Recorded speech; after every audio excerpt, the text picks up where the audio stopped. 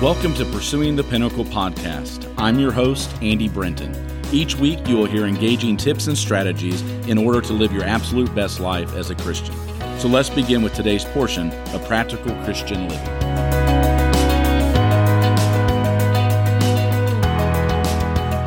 How often do you go to God in prayer and come away from that prayer in a way that you feel that you were not asking as well as you could have asked, or been as persistent or passionate in your prayer as you ought to have been? You see, many times we ask God for the wrong things. Our ambition is often too low. Our thoughts are often too earthly to ask for the gifts that God actually wants to give to us. And what this does is it leaves us with less because we don't know how to ask well. In John chapter 5, there's a man that's been made invalid in society. He's sitting by a supposedly magic pool. And Jesus asks the man in John chapter 5 and verse 6, "Do you want to be healed?" And the man says, "Sir, I have no one to put me into the pool when the water is stirred up." Now, Jesus does not give this man what he's wanting. He wants a person to help him into the pool. And so what Jesus does instead is gives him something far better, far greater.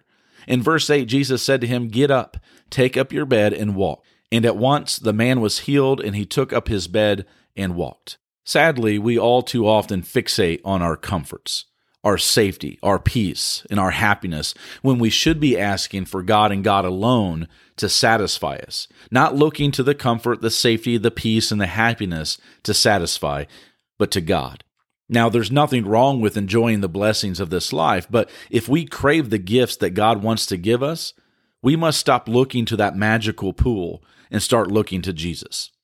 It's in Mark chapter 2, also Luke 5 and Matthew 9, that we read of another immobile man. Luckily, this man did have friends who brought him on a stretcher to Jesus.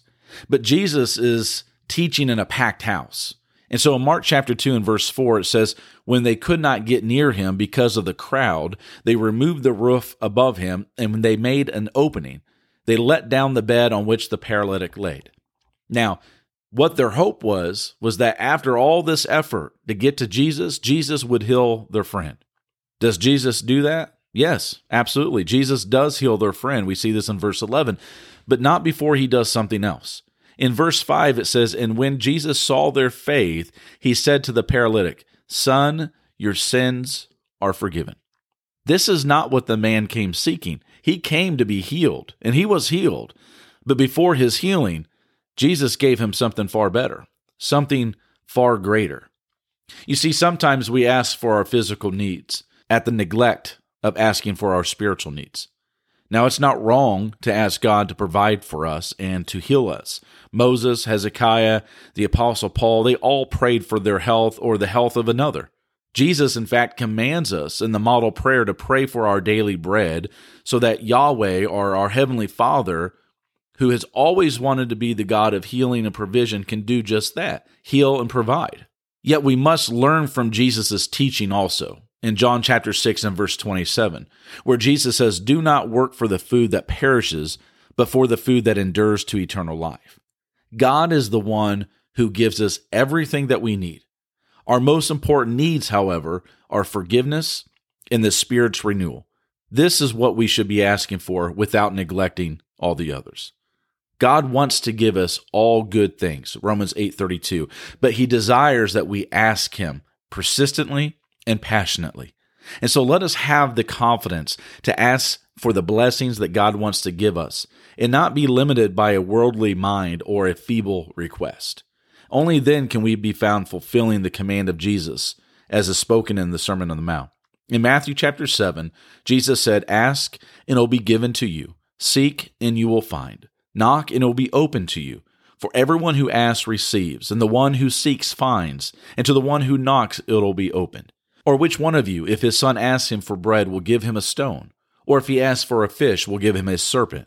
If you then, who are evil, know how to give good gifts to your children, how much more will your Father, who is in heaven, give you good things to those who ask him?"